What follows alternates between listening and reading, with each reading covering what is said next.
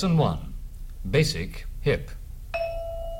Welcome to the Jazz Session. I'm Jason Crane. The Jazz Session is presented by AllAboutJazz.com, the web's leading source for jazz news, reviews, MP3 downloads, and more.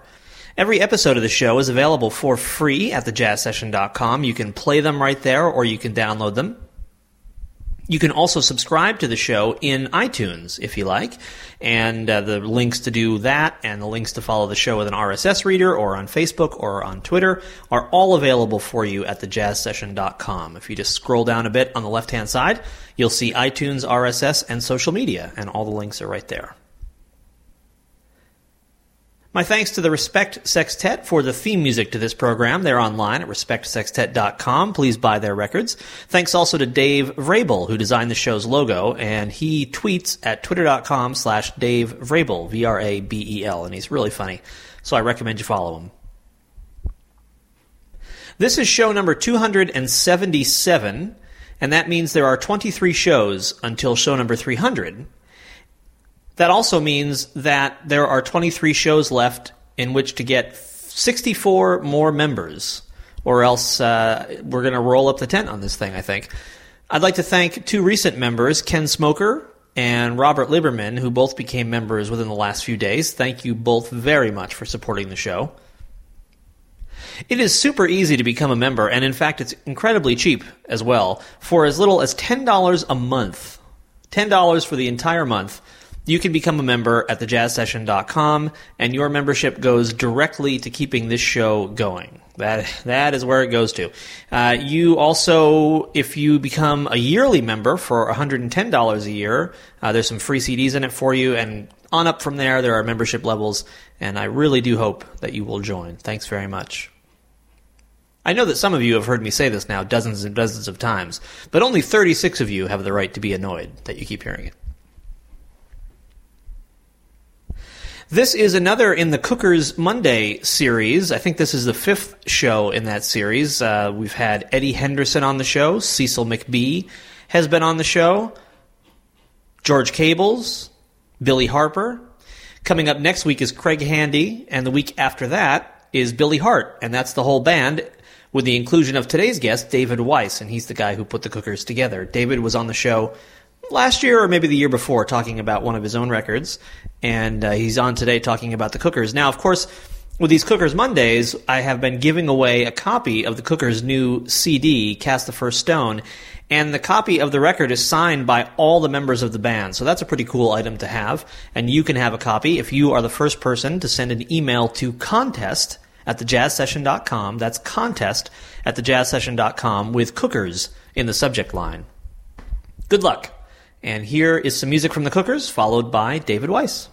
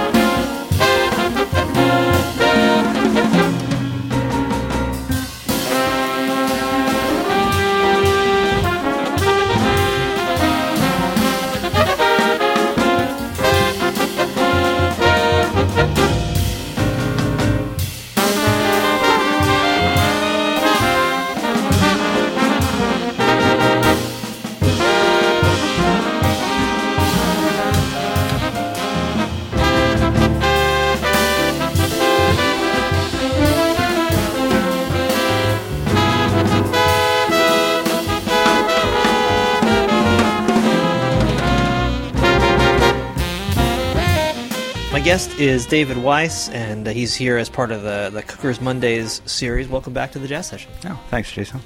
So, of course, you're the man behind all of these other interviews, which have been running every Monday now for about a month and have a few more weeks left. Will you talk about what the inspiration for putting this band together was? Well, it sort of started as a completely different thing entirely. I don't remember the timeline exactly, but maybe in 2002, 2003, a club owner in Brooklyn approached me about doing a Night of the Cookers celebration. Apparently, as a child, he saw the Night of the Cookers concert. He's from Brooklyn. He owned a jazz, I got him into jazz, and he always loved jazz. And just tell people what the Night of the Cookers concert was. It's a Blue Note recording that Freddie Hubbard and Lee Morgan made together in Brooklyn with James Spaulding and Harold Mayburn and Larry Ridley and Pete LaRocca and Big Black. There's 2 records on Blue Note. And there should be more tapes somewhere, but nobody knows. Because it's 4 tunes. They got to play more than 4 tunes in one night. That's one of the mysteries. But he always wanted to put together like a Freddie Hubbard. And it was around Freddie Hubbard's birthday as well when this thing originally happened. Okay. So Guy always wanted to put together like a Freddie Hubbard birthday celebration, Night of the Cookers reunion kind of thing. Except it was a small club, maybe beyond his means or capabilities. And I think maybe he tried to get Freddie to MC one year, but whatever reason, finally one year we were able to get most of the guys together. We got James Spaulding and Pete LaRocca and Larry Ridley. And I don't think Harold Mayburn can make it. So then we just called a few more Freddie Hubbard alumni instead, Ronnie Matthews and Kiani Zawadi, who both play with a lot of the classic Blue Note Freddie records. And we put on a concert at this club in Brooklyn for a weekend called the Night of the Cookers and blah, blah, blah. Pete LaRocca and James Spaulding played so great. I mean, they still had all that energy and fire, and they played great. I was like, all right, maybe I could try to make this something. And about what year are we talking about that you did this? I think 2002, 2003. Okay. Sometime after that, we started doing a few concerts like that, just calling it Night of the Cookers, building a band around LaRocca and Spaulding. Sure. Getting a second trumpet player, either Eddie Henderson or Jeremy Pelt. Putting Craig Handy on it sometimes. Eventually, George Cables came into it.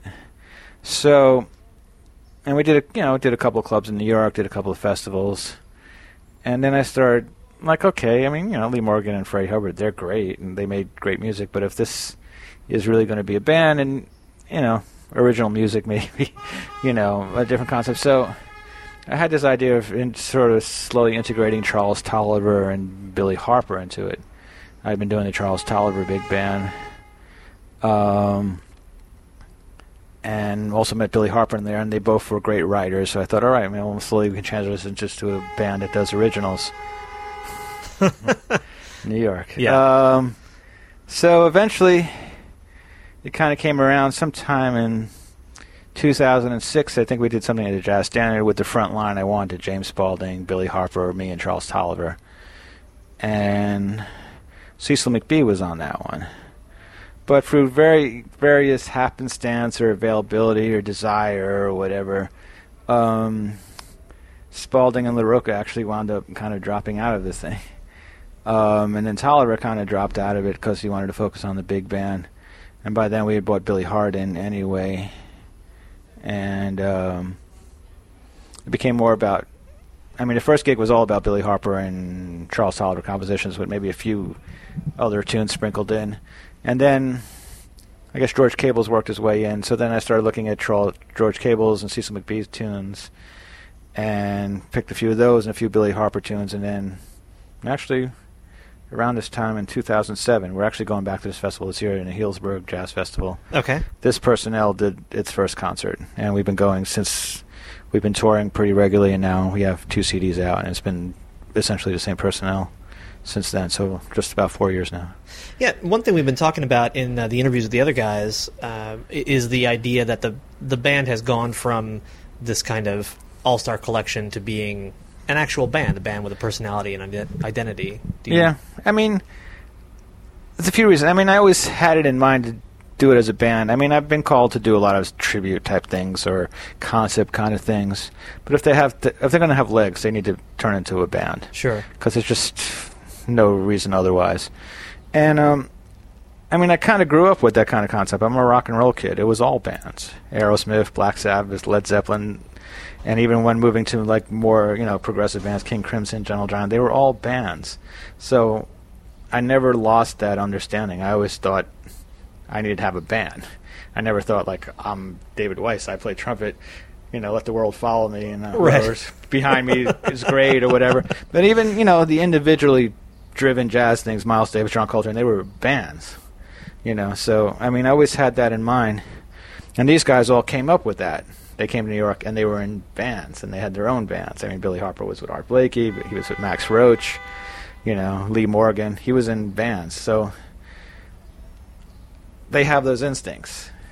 And that's what they're trying to bring to it. So I mean, everybody seems to have the same idea in mind. They all take pride of it as being a band. I mean, it's kind of great to get everybody on the same page. I mean, certainly they have their own bands and they have other things to do, but they approach this thing like that. The material's been developed now and chosen for this, and it's a real band by guys who are used to doing that. But when they talked about a band, they were talking about doing 4 sets a night for 6 weeks in a row with a band. Right. It's a little different now, but again, they came up in that's what they're used to. It's a language they understand. Like, I have this band. I want you to be in this band. It has a little extra weight with those guys because they mean it. Sure. Billy Hart more than once has said to me, like, I just don't play in anybody's band. And that meaning, like, I'll play a lot of gigs, but I'm not in a lot of people's bands. Right. So, I mean, but they look at it that way. So, I mean, I have to bring something to the table, too. I got to give them something that's going to make them feel like this is worth doing. It makes them look good and comfortable, and, so. But I got that kind of experience doing these kind of silly tribute things because you always want to find a way to make it, A, appealing to them, and also in their wheelhouse so they're comfortable doing what they do. So this is just an extension of that, sort of. Did it seem like it might be a bit of a logistical nightmare when you said, I think let's make an actual band and let's put in it like 6 or 7 of the busiest people in the business? Well, see, now if you think that way... yeah, I guess it wouldn't have existed, right? Yeah. I've been called stubborn before. I mean, it doesn't, obviously those are hurdles and it comes up sometimes. But again, people are dedicated to this thing. You block out a certain amount of time in advance and say, okay, guys, here. And the rest we try to do. I mean, with all my bands, and some of it has killed my bands, some of my own personal bands and younger bands, is that if certain guys can't make the gig, after a while I just don't even want to do the gig. That's not very good financially for me, and not very good with clubs. If I'm telling a club who's nice enough to ask me to do a gig out of the 5 million people out here, like, I can't do that night because my drummer can't play, and they look at you like you're insane. And they're probably right, but it gets that way with certain bands, with certain material, certain music. These guys can play it, and that's what it is. And it's sort of like that with the Cookers too. I mean, we've had a few subs over the years every once in a while. But I mean, we try to put forward a unified, here we are, we're the Cookers. Sure. This is what we do. This is why it works so well. And there really is a difference. We could bring in anybody into that band. It could be the best musician in the world, and it'll be a great concert, but it's still a little something like, oh. So I mean, there's a rapport definitely now.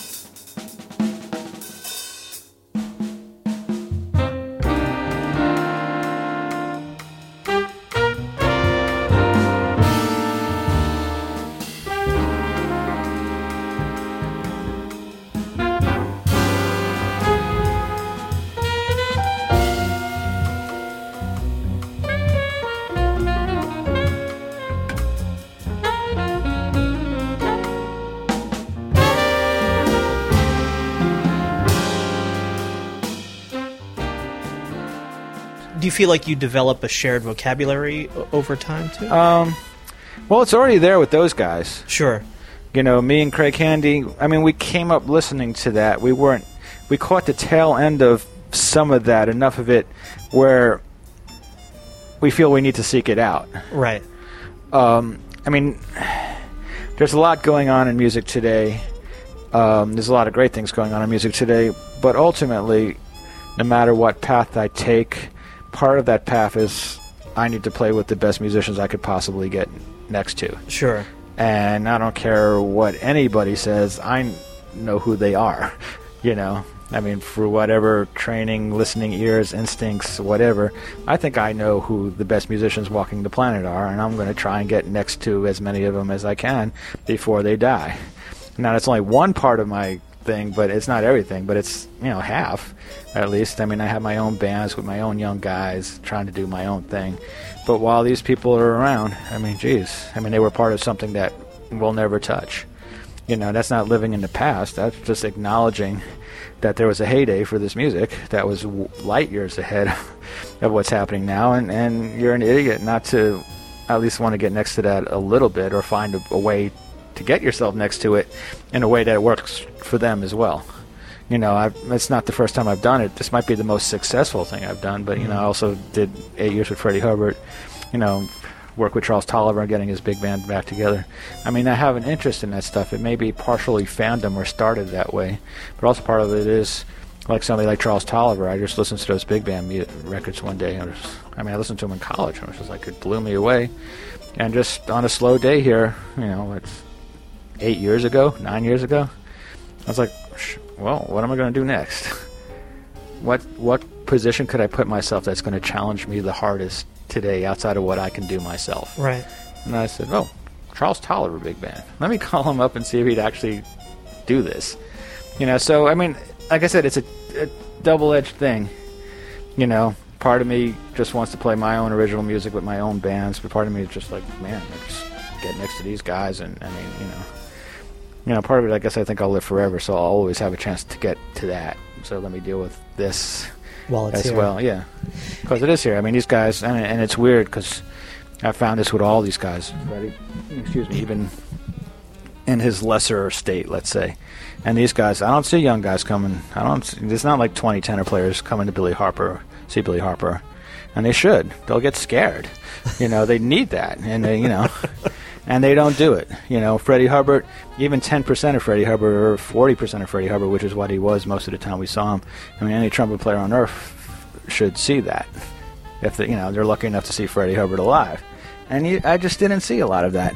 In some ways, that could be a good thing. I mean, I'm starting to see, when I came to New York, that stuff was a little closer to us. You know, the records that we lived and died for in college were 20 years old, not 40 years old. Right. And enough of those guys were around, maybe, or something, that when we came to New York, Art Blakey was still here, Horace Silver was still here. These guys were still, like, right there for us, so it was part of our goals to, like, deal with that. Sure. Or get next to that. And now, it doesn't seem like many people have that desire. And if they do, they're just very straight-ahead players. It's like there's a greater divide between, like, the creative, more probing, and the guys who are trying to play in this harmony swing-based music, who are kind of put in a box like, okay, you know. So both sides kind of drive me crazy. The best music always kind of lived in the middle, and that's what the cookers are. I mean, it's sort of finding a freedom within, you know, harmony and form and all this other stuff, but finding a freedom within that is what these guys exemplify, which to me is the ultimate goal, I think. Right. Not the far left or the far right. But it's interesting because, like, a lot of young guys I see today are like almost trying to completely divorce themselves from all that, and it's interesting to see. But that's a huge risk. I mean, not risk. I don't know what the word would be. I mean, you have to be really special to, like, completely divorce yourself from most of what's gone on in this music and come up with something unique enough that's going to, you know, A, be palatable to people, which maybe is not important. But, I mean, this is music we're trying to reach people. And B, you have that compelling of a personality and a sound that, you know, you can do that. And I'd say it's like 1 in a million. And yet we have, like, thousands of these, you know. So it's going to be interesting to see. It's interesting to hear you say that, though, because a few minutes ago you said this music had kind of an untouchable heyday, which I guess begs the question, well, why continue to speak in that language? Because it's still very exciting music of the moment. That hasn't gone away. The process of creating it and what you can do with it, that's still there. Now, if anybody's going to, tell me that somebody's going to do it like on the level of John Coltrane, I'm going to be like, well, maybe, but I don't see it. I haven't seen it in, since then. So, I mean, I can acknowledge that. It's not going to affect my day-to-day. It might affect how I approach certain things, because that music had a certain impact, and you're trying to find a way to have that same impact, but you're not John Coltrane. So, I mean, that was sort of the backhanded compliment of my octet when I first put it together, was, okay, if I have 5 horns and all this writing, I can create a context that will make these soloists sound more powerful.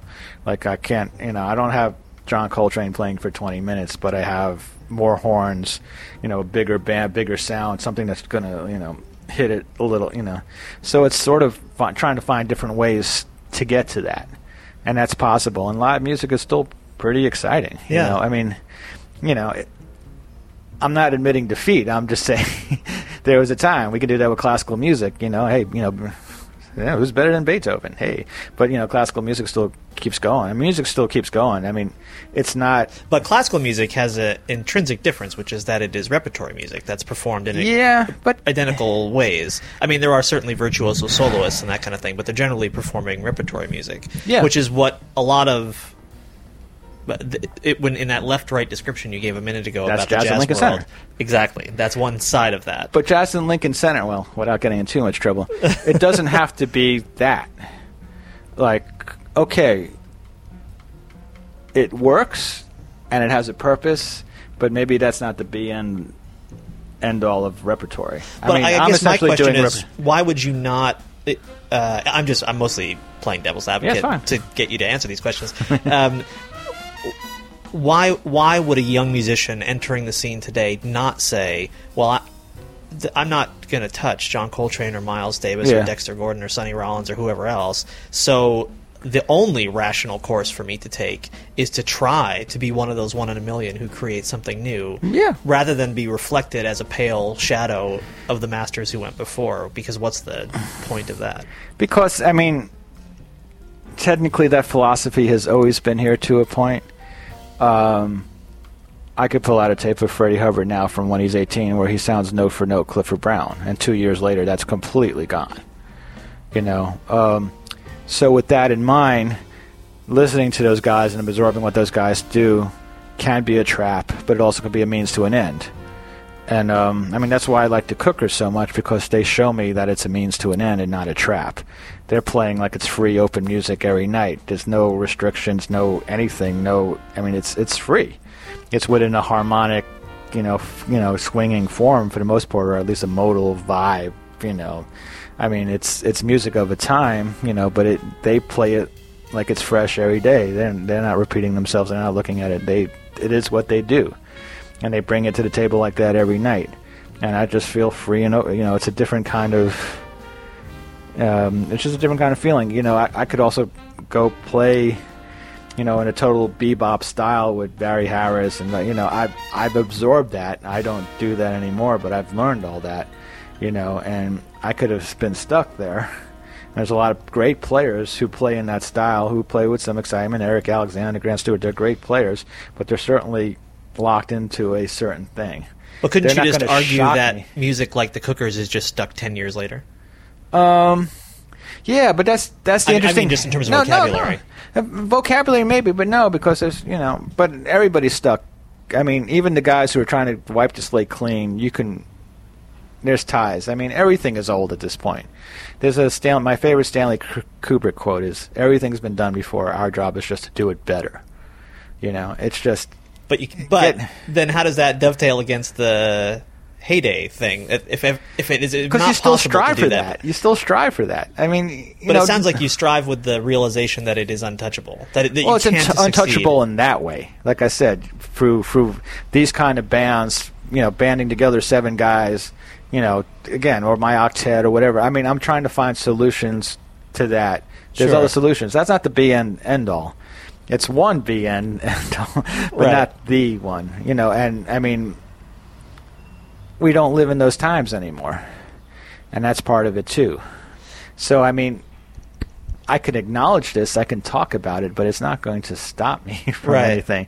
I can sit here and say, like, wow, I don't think I'm going to hear another Sonny Rollins come up in my lifetime. We don't live in those times. I mean, some of it for the good. I mean, those guys worked so damn hard because they didn't have a lot of choices in life. They weren't raised dirt poor. They came from horrible places in a horrible time in our society, and this was an escape for them. It's a different time. I can't really speak too much about that experience, but I know that the guys I play with now have much more options. They were raised middle class or better. They went to college. They have better choices. They've been raised to want things. A lot of what came up with those guys, they've had success eventually, but they didn't get into this for like success. They came in this to play music, and music was a release from this or this or this and this, and they took it more seriously because it was a release from this, and it was a way to pull themselves out of something. These are the most dead serious guys I've ever dealt with. Even Freddie Hubbard, joking around, whatever, he was the most dead serious musician I ever dealt with. And you want to just deal with people who approach things on those levels. They weren't raised on iPhones and Facebook and all these other distractions, and they were raised on doing 4 sets, 5 sets a night, 6-month engagements. They played so much, and we're all, in comparison, part-time musicians. No matter how famous we get, we ain't never touching like the amount of music those guys played. It's just a different life. It's just a different thing. It's just and it's just reality of the life we live in. Despite that description of that like nirvana of music, it's also the case now that an 18-year-old right now, who scarily was born after I graduated from high school, which makes me a little nauseous, but anyway, an 18-year-old who's on the scene right now has access to a wealth of musical information that guys at that age couldn't have. Yeah, imagined. But it's information, right? But my point is, which is great. If you can download music from the entire for any music that's ever been put on any kind of recording, you can now have almost instant access to. If that is the case, then why should your vocabulary limits be narrowed to like hard bop or that language? But I mean, why should your ability to succeed in that language be any kind of marker of who you are as a musician, a jazz musician? Why do you have to have any of that language in what you do? And again, I'm not necessarily. These are not my own positions. Well, okay, let's take an analogy. Let's take an analogy for any other art form or even language. I mean, are you going to speak an entirely new language to me without using the words that already exist? I mean, there's 2 ways to approach it. Like, nothing ever happened or everything has happened. Yes, you have the wealth of information on you, but what you don't have is it's all information. I mean, some people I don't even, think they have a clue why they're doing it. I mean, there's got to be something more to it. And some guys, my generation or older, have been saying a version of this since they've been hearing these young guys. Like, wow, that's all very interesting, but at some point you have to bring it together and make it music. But certainly the guys a generation before you and a generation before them said the same thing, right? I mean, isn't this an endlessly repeated argument about the younger It's not a curmudgeonly old man thing, because we live in a different world. Yes, I think every generation as they get older is like, fucking kids again, Right. I mean, and I'm certainly have a version of that too, but again, it's such a different world, just from what I'm talking about, they might think they're working hard, but they're not. We're just living in a different world. Yeah, I mean, there's a lot of people who come up with a certain natural ability that can hear all that stuff. Like, I compare it between like a Mozart and a Beethoven. Mozart like heard everything and was able to assimilate it all in like 2 seconds and regurgitate it. Clifford Brown was like that. He heard a language and it just flowed out of him like magic. Did he extend the language that much? No. Did Mozart? It was babies. He just did it. Pulled it together better than anybody else in their time, absorbed all this stuff and did it better. So there's that kind of mastery of a thing, and that is what you're sort of talking about, hearing something and absorbing it and just putting it together faster and better than anybody else around you. And that's a marvel. But this day and age, you got to wonder why, just after a while. But you can't tell me, like, I look at people like, I'll just name three. Okay. Vijay Iyer, Tyshawn Sori, and Matana Roberts are three people who I think are, first of all, absolutely steeped in the music from, in some ways, gainsaying the questions I'm asking, because they're steeped in the tradition, too, I think. Yeah. But people who are living and breathing the music, who aren't doing it to get rich, who don't live... Yeah, good. I didn't say lives. we were alone. I mean, you're painting a pretty broad picture of everybody who's doing it today doesn't know why they're doing it and is here for a totally different reason. I'm saying that's one of many things. Obviously, there's exceptions. Thankfully, but I think there's more than exceptions. I mean, I think there's there are a whole generation of my age and younger, and there's now an entire generation of musicians who are 15 or 20 years younger than me, who really are super serious about the music. Just maybe not the same exact kind of.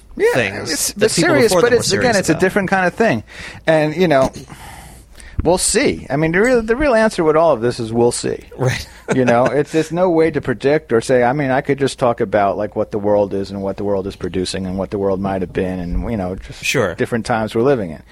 I mean, we're living in a different world. One thing I said in the Warriors liner notes is like everybody's talking about the death knell of jazz again and again and again. And I'm like, no, it's still very live, vital, exciting music. And there's guys trying stuff, and it's interesting. It's interesting.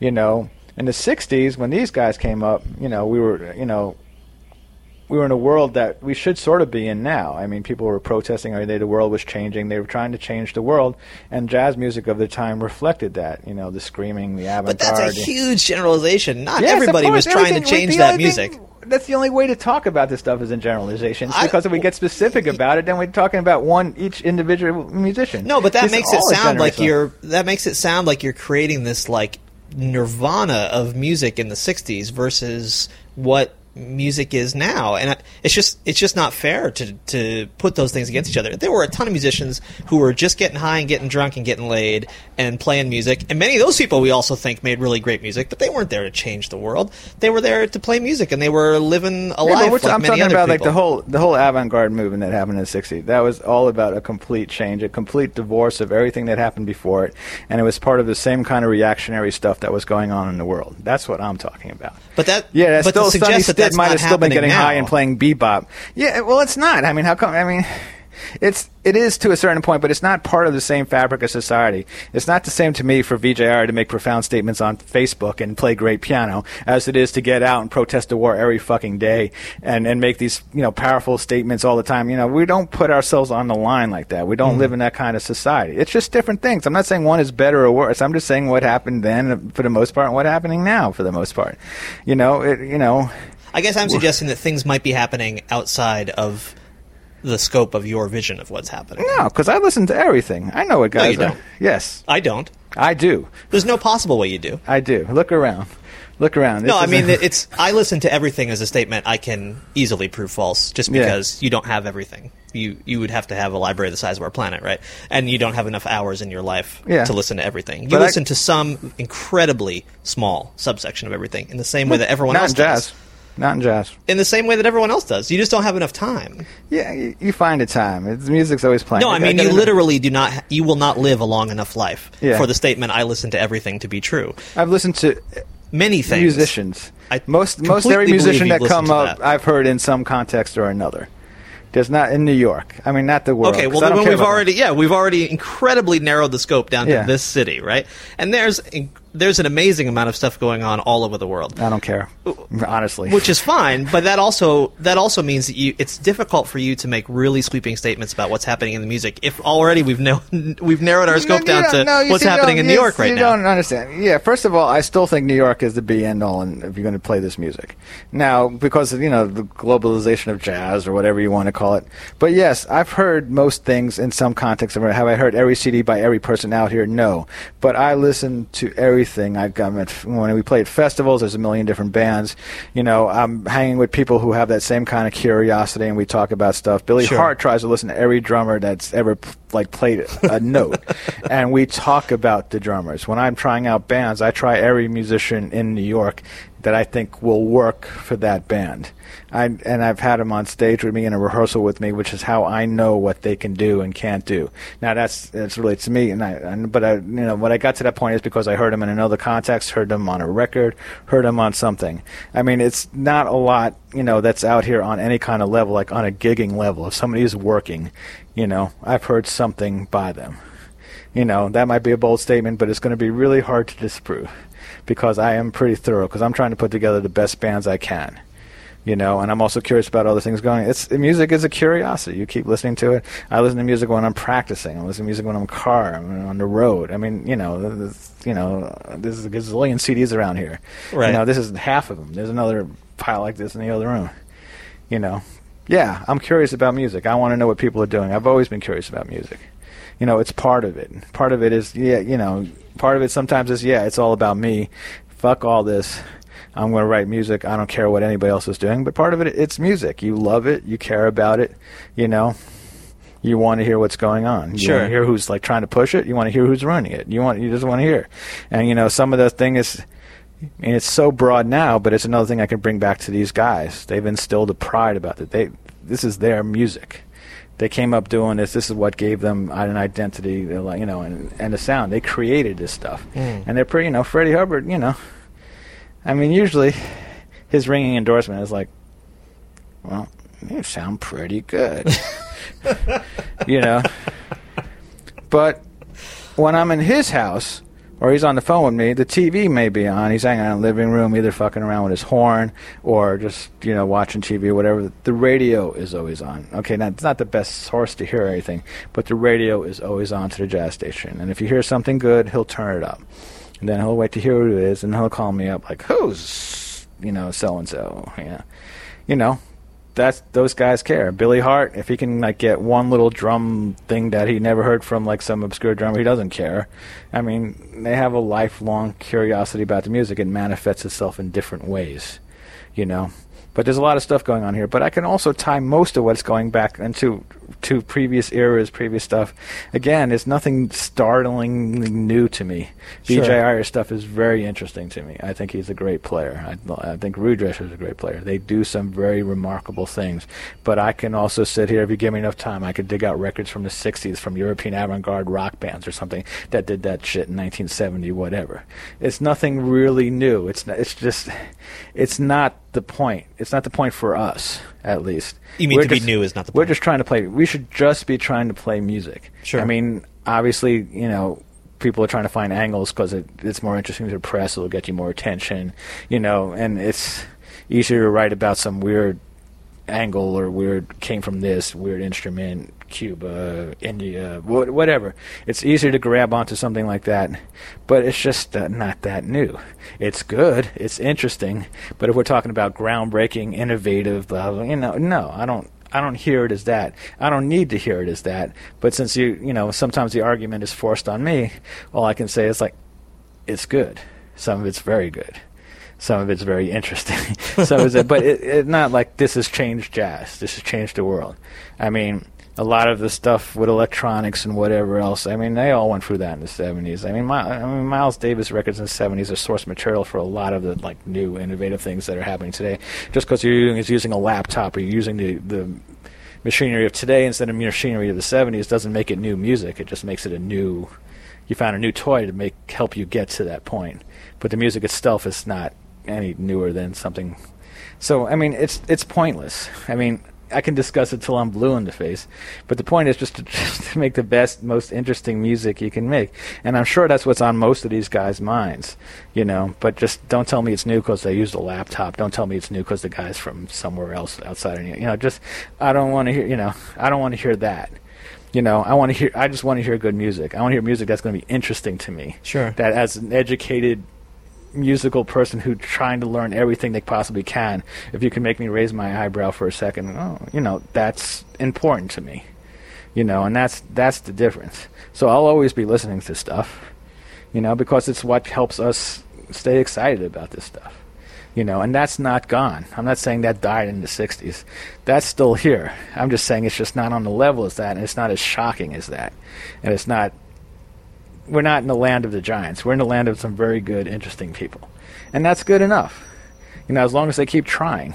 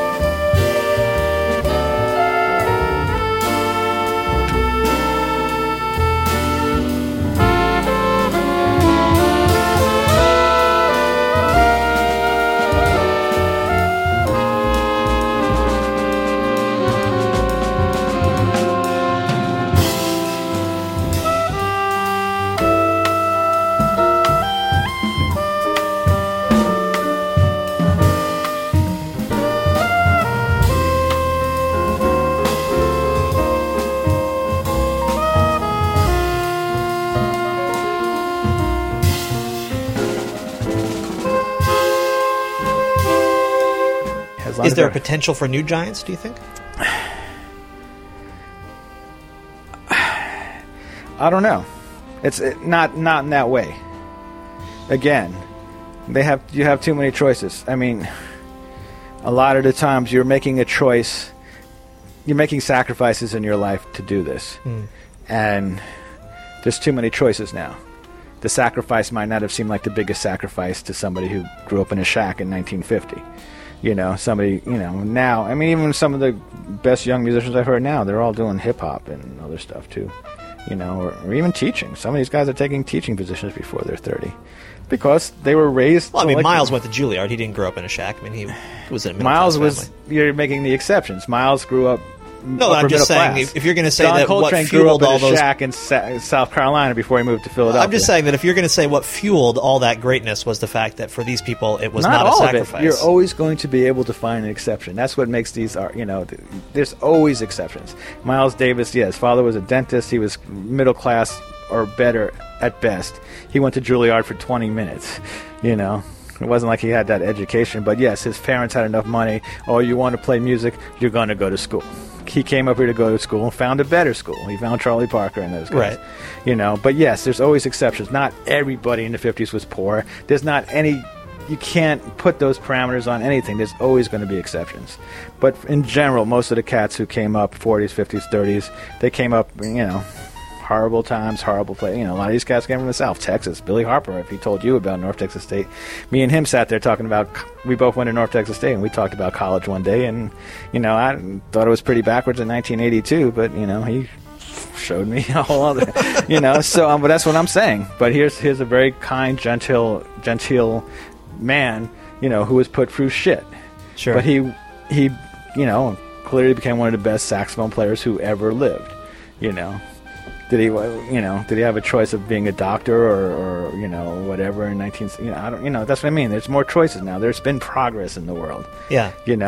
That's part of what created that era of musicians. Unfortunately, right. Socially, but And I don't want to make it sound like I'm downplaying racism or the conditions for black musicians in those days. I have an inherent reaction to whenever anyone says everyone or all things. Yeah, but there's always exceptions. There's nothing in the world that doesn't have exceptions. We can sit here and find exceptions to anything we say about anything.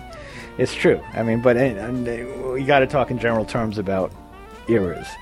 I can't sit here and say, okay, everybody but Miles Davis and I don't know so and so. But there's always exceptions. But as a general rule, we're living in different times now. So, I mean, can another John Coltrane come along? Yeah. I mean, he's got to be oblivious and not care. I mean, I assume there's going to be a reaction to just the world in general. Like, after a while, people are going to be sick of having an iPhone glued to their ear, going on Facebook as a way of talking to people. Right.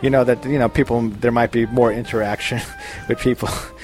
So when that happens, I mean, I think that's sort of reflected in the music. In music, a lot of the music we're talking about, that's the important music of the day, is also a little, maybe too intellectual, maybe a little too cold, maybe not as impassioned, because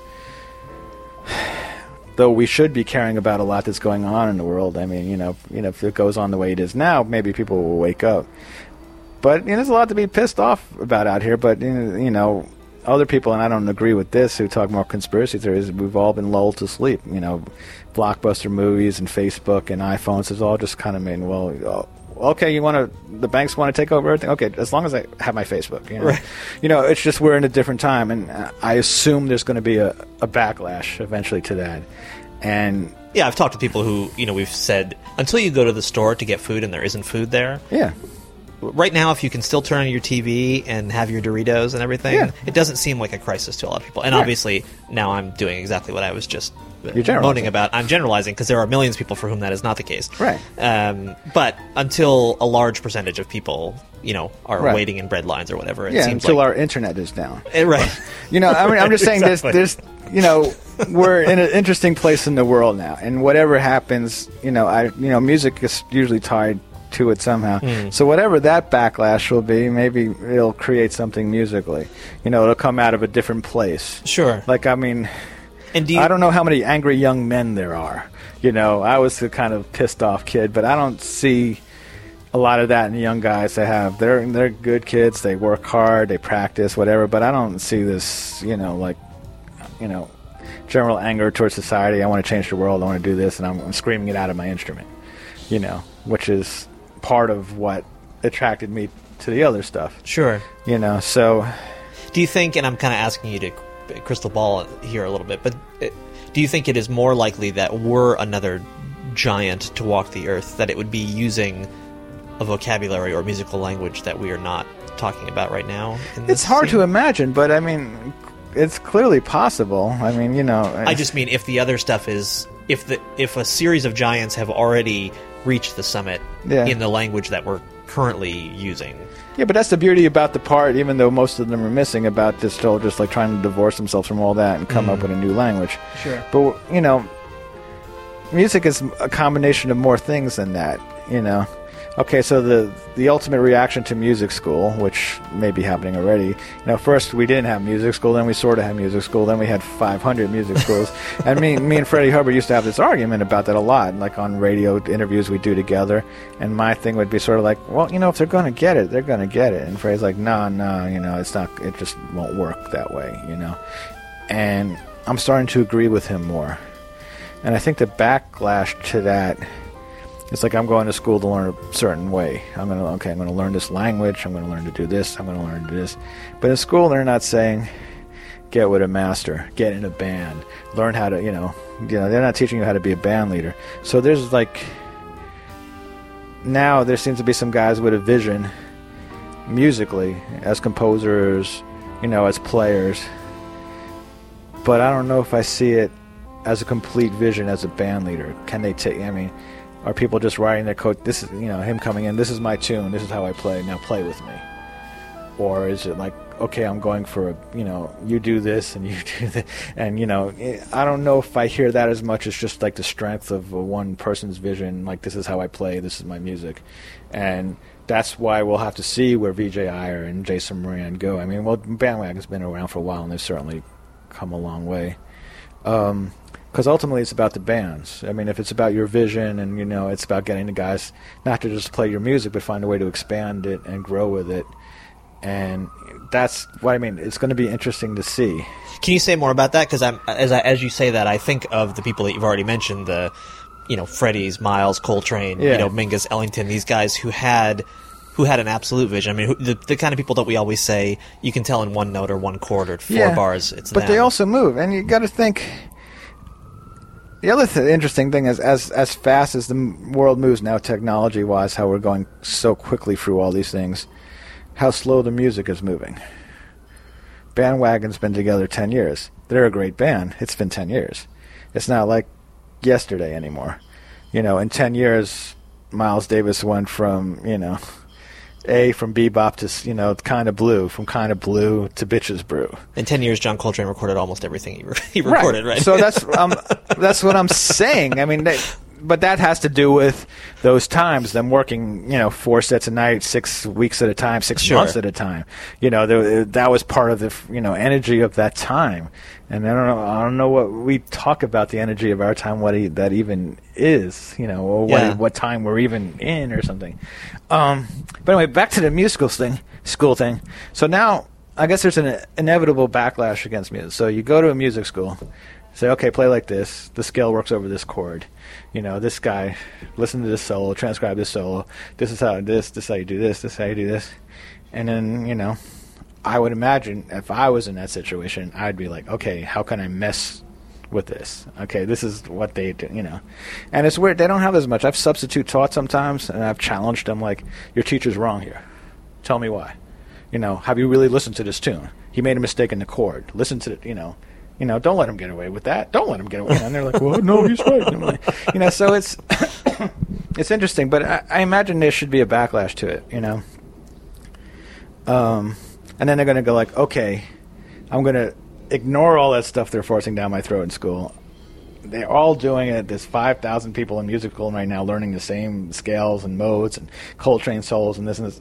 I'm not having any of that, which is good. But again, then we're back to the 1 in a million with the But at least that's an atmosphere I like.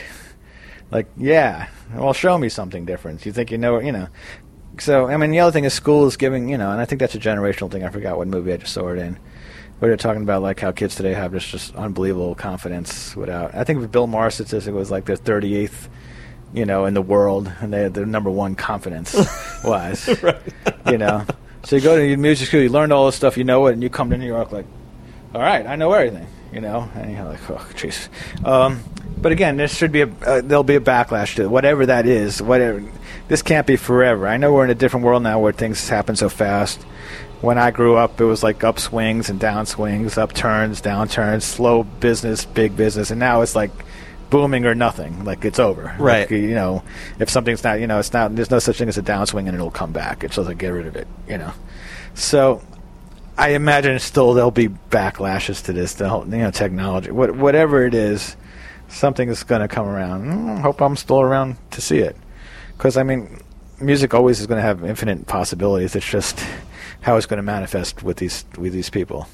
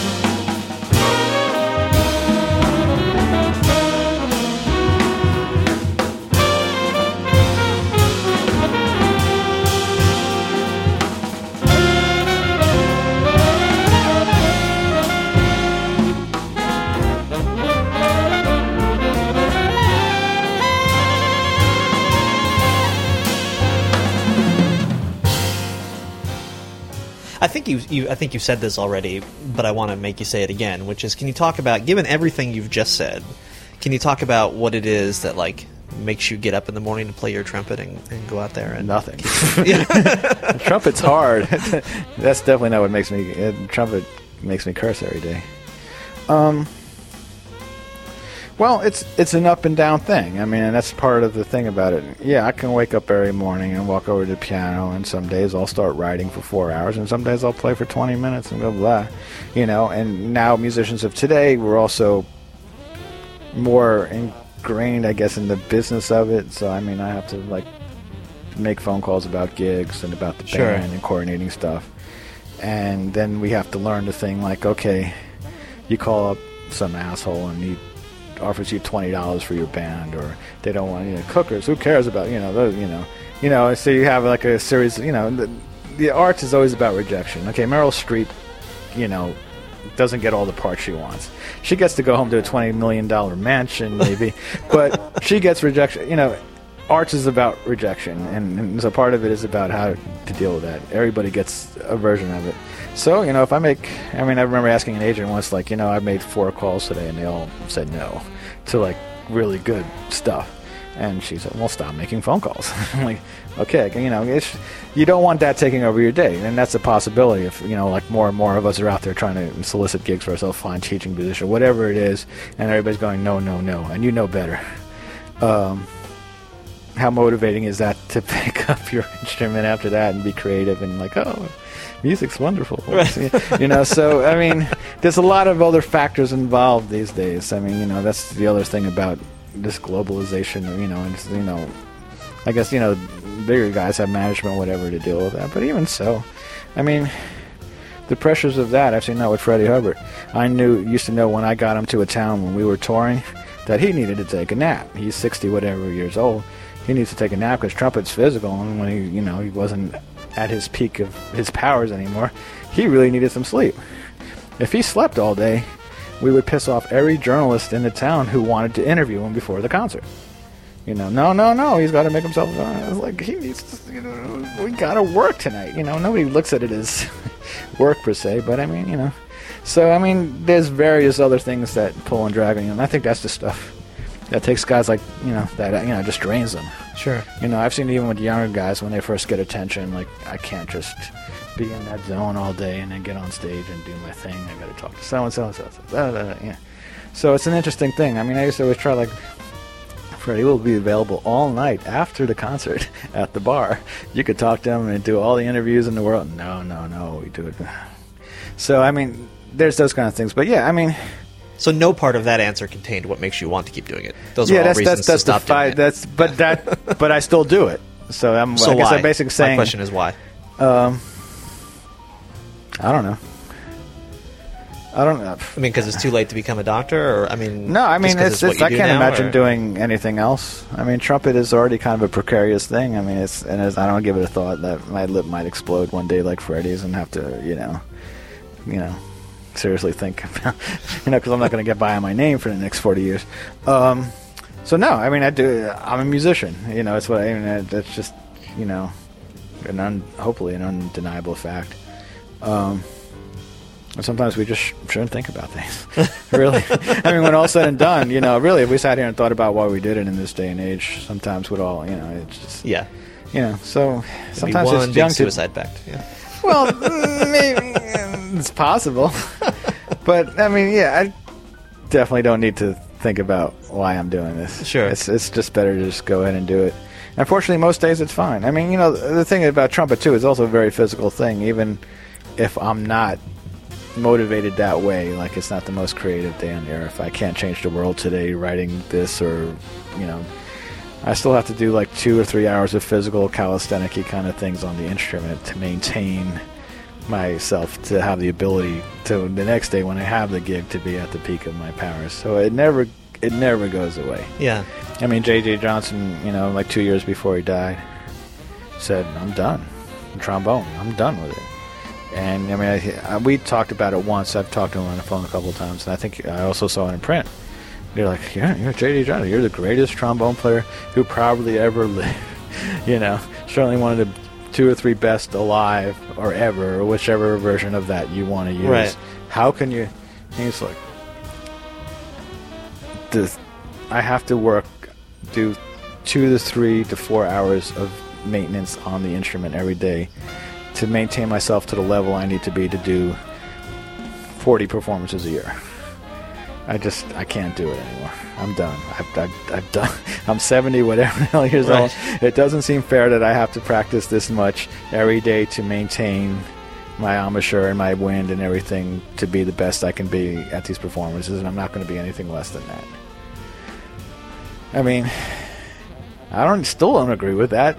But how can you say, all right, sure, of course, man, shit, you're 70, whatever, you work hard, everybody else retires, why not? Yeah. But, so, I mean, that's just what, I don't know, I'm sort of a backwards way of saying it's just a no-brainer. It's what we do. Music's in my head all the time. Like, I got no choice, really. And does it make you happy?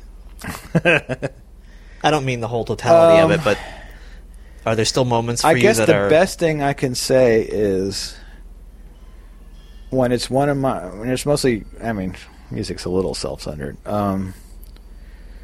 There's certain moments on stage with certain bands where there are literally chills up my spine. And you can't, and there's nothing that can replace that.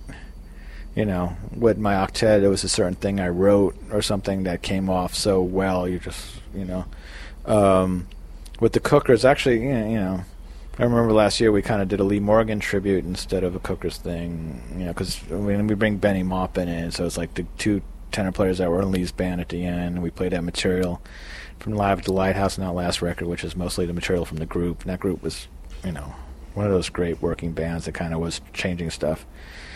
And we're playing one of these modal absolutions or no-mo, one of these just basically 70s type modal tunes. And Harper is blowing, and Christian McBride was playing that night, and Victor Lewis, and it was just building and building over this long solo till it was just like, literally, just like, fuck, and I haven't even taken a drug that did that, so, I mean, there are those moments, they're fleeting moments, and are those moments worth everything? Who the hell knows? But I mean, that's what you're trying to get to every night, and that's the penultimate of that. I can't say I have shivers up my spine every night, but there's still some pretty damn good nights on top of that, especially with the Cookers, or sometimes more with my band because it's my band. I mean, the Cookers is sort of my band, but it's a band. It's those guys. I created an atmosphere. I've created a world, for them to do their thing. To the best, I can create the best world possible for them. So it's them. So I can step outside of that and go like, wow, what a great band. Those guys are great, man. Look at them. So when it's my band, it's a certain thing that adds, So, I mean, it's different. That's what I mean about also it being two different things, like, the historic thing and me trying to do my own thing. Sure. When it's my own thing and it's successful, it's it's a lot. I mean, it's more of a, I don't know, feeling of an accomplishment, a different kind of accomplishment, I guess. I mean, there's an accomplishment getting those guys together, just to begin with, and to get them to play for 4 years. That's a whole, Yeah, absolutely. My guest is David Weiss, and it's been an absolute pleasure to talk to you again. Thanks for being back on the show. Sure, thanks.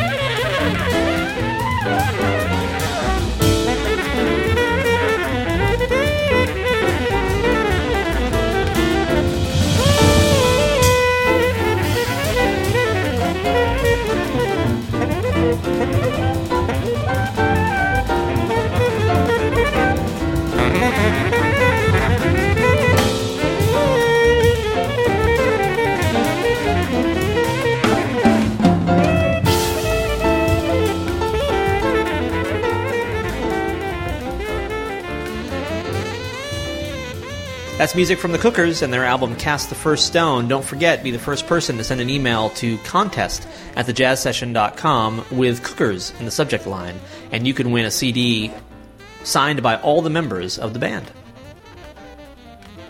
I'm Jason Crane. This is The Jazz Session, presented by AllAboutJazz.com, the web's leading source for jazz news, reviews, MP3 downloads, and more. Every episode of the show is available for free at thejazzsession.com and also in iTunes using an RSS reader. And all of those links, as well as links to follow the show on Twitter and to follow its Facebook page, all of those links are available at thejazzsession.com. Now, if you would, please become a member and then get out and support live jazz whenever and wherever you can, and come back next time for another conversation about jazz on The Jazz Session.